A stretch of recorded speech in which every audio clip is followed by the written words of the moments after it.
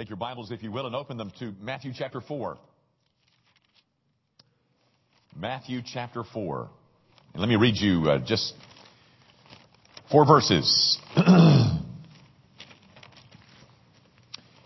You follow in your copies of God's Word as I read you the first 4 verses of Matthew 4.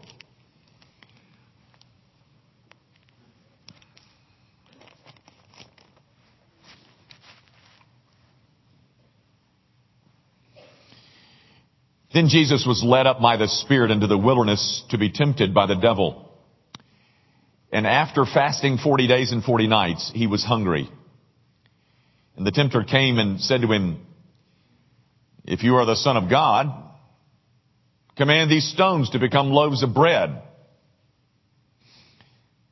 But he answered, "It is written, man shall not live by bread alone, but by every word that comes from the mouth of God. The grass withers and the flower fades, but the word of our God, that endures forever." Gang, have you ever noticed how often God uses food to test his people? Starts in Genesis 3. You may recall, God sets Adam and Eve in a perfect garden, and he says, "There's an apple over there, and I don't want you to eat it." Then you see another food test, not too much later. Well, I guess in terms of years, it was plenty later, but it's in Exodus chapter 16. You remember Israel had come out of Egypt, and they're wandering around in the wilderness, and they're all murmuring and complaining, and their complaint was they didn't have enough food. So God says, "All right, I'll give you some food."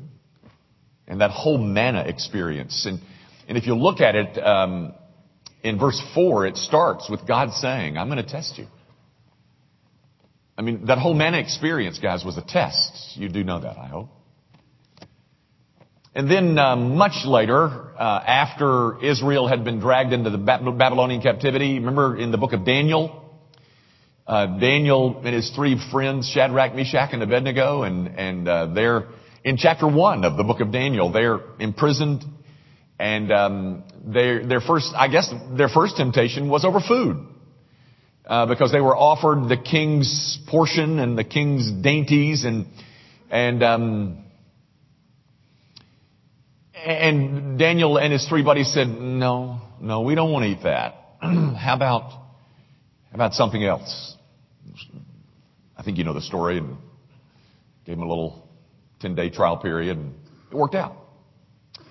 You come over to the New Testament, and there's more. There's more food tests. There's one in Matthew 14 where the 5,000 had gathered to hear Jesus speak, and really swept away and caught up with all that he was saying, and comes towards the end of the day, and the disciples come and say, "Listen, Jesus, you got to send these people home. I mean, they had nothing to eat, and they were out here in the wilderness." And in one of the classic understatements of the New Testament, Jesus looks at Peter and he says, "You feed them." And Peter's thinking, what? How? Where? When? What? And of course, you know that Jesus goes on to feed them. Guys, a food test poses a question. The question that it poses is something like this: is God trustable for my life? Is God trustable to meet my needs? Is he someone that I can trust that will indeed meet my needs? Is my confidence in God, or is it in the grocery store?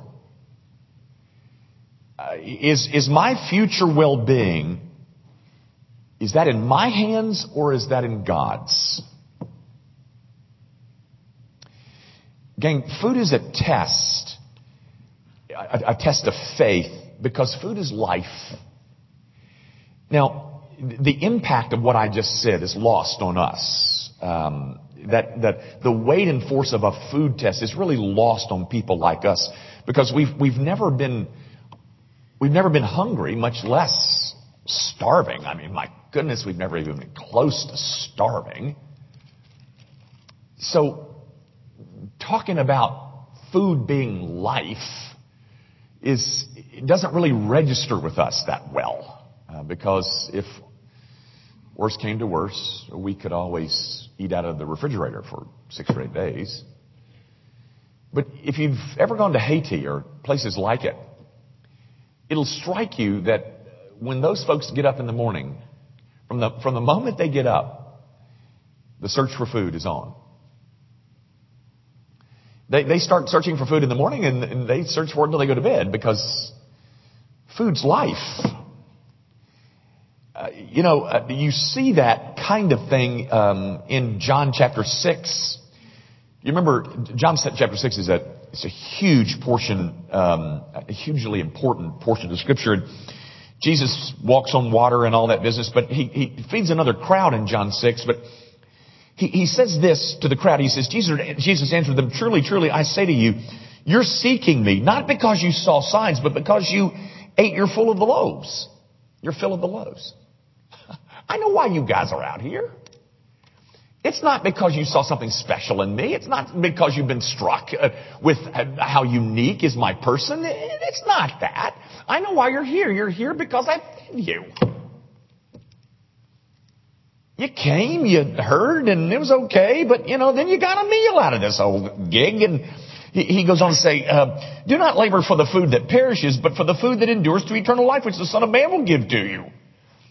You're laboring, you're striving, and that's what you see in Haiti. They labor and strive over food that perishes,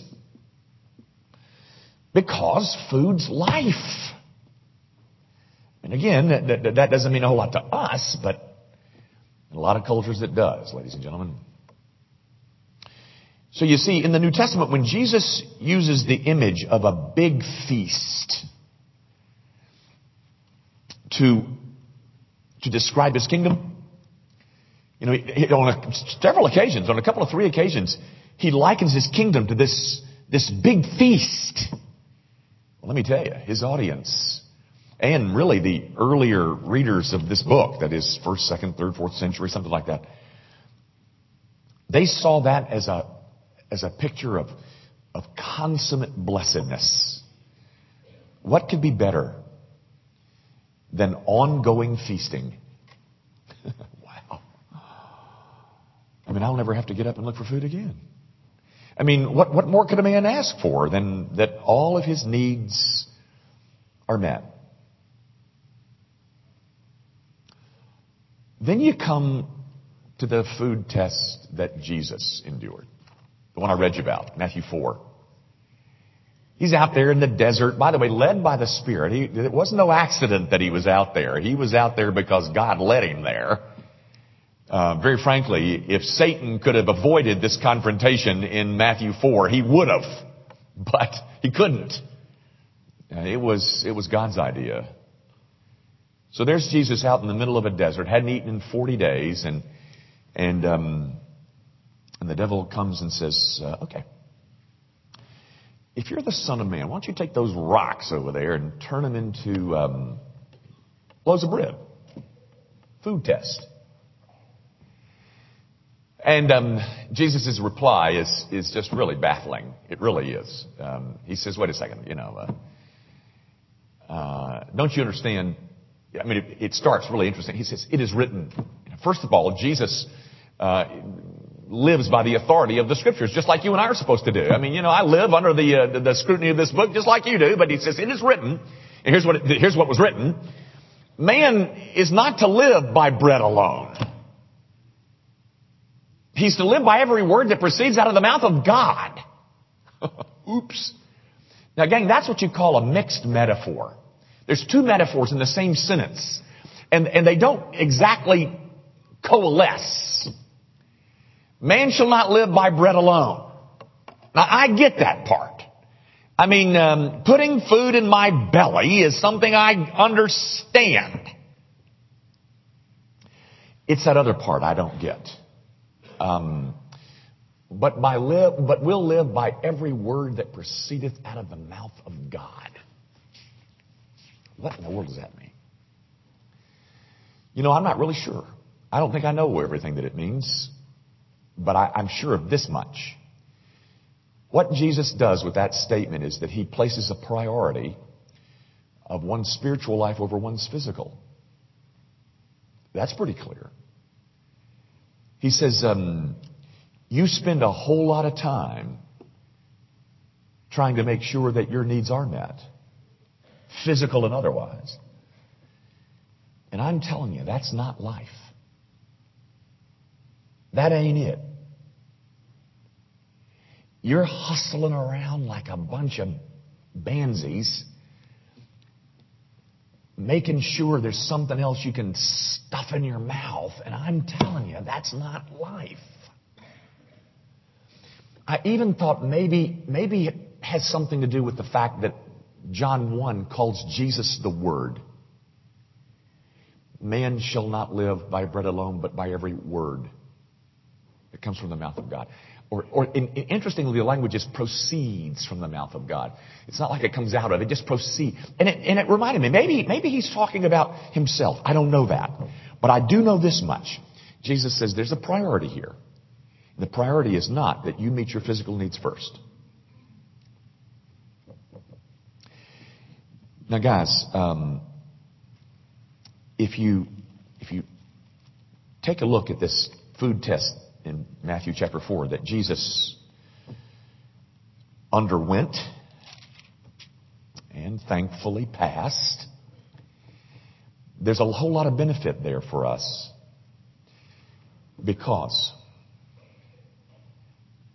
no one else in the entire Bible ever passes a food test. Adam, he failed. Israel, he failed. Peter, he failed. They all failed. Jesus passed his, and because he did, guys, there's enough bread for everybody. But not that. There's enough available to meet all of my spiritual longings because he passed. Because he fasted, I'm invited to a feast. Because he is the Lamb of God slaughtered. Because he is bread that is broken. I have every piece of food that I could possibly want or need. But I'm not talking about the food that goes in and then comes out. That's not what the Bible's talking about either. Because man doesn't live by bread alone. You know what the early church was doing when they would have the Lord's Supper? Paul addresses it in 1 Corinthians 11. The early church would get together, and because they were so hungry, they would eat up all the bread just because of making it a meal. Let me tell you something. This ain't a meal. You're not going to get enough of it to fill your stomach. Because you see, man doesn't live by bread alone. No. There is a priority about life. And I'm telling you, I think most of us have it all wacky. Gang, there is only one bread that will satisfy you. There is only one bread that will stay. The rest of it goes. Bread comes, bread goes. But there's one bread that remains. And it's that one. Now, you're not thinking that I am saying that bread stays, are you? Because no. I'm saying that bread symbolizes something that stays. It satisfies. And so when you eat that,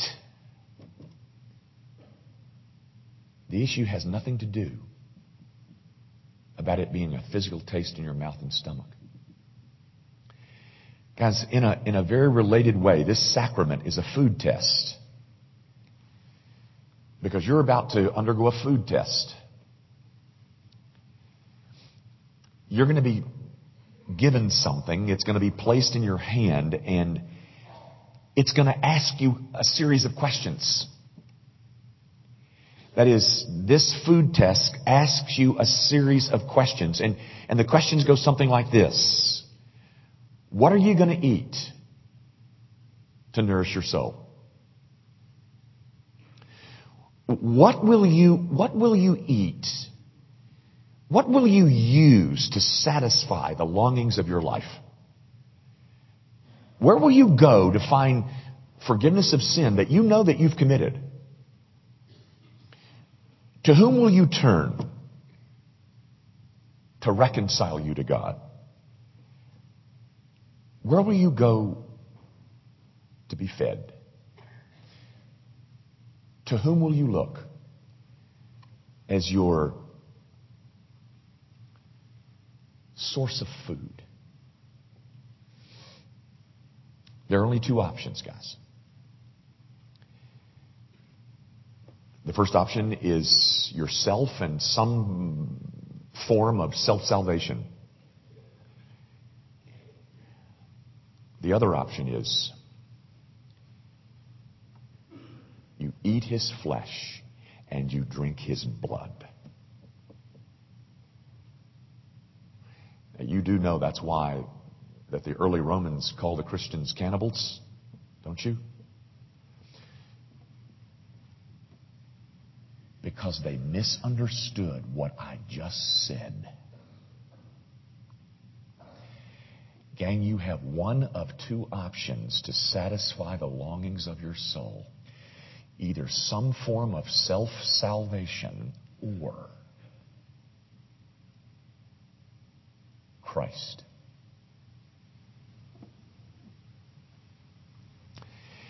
This sacrament, gang, is a reminder that the only meal that makes you healthy is the one that's provided in his broken body and his shed blood.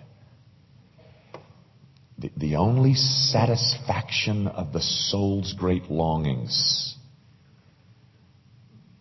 is in the finished work of Jesus Christ. The only meal that staves off spiritual starvation is the bread of his flesh and the wine of his blood.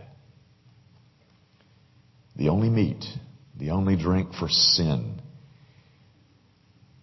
is that which is offered by the Lamb of God that takes away the sin of the world. So, man doesn't live by bread alone.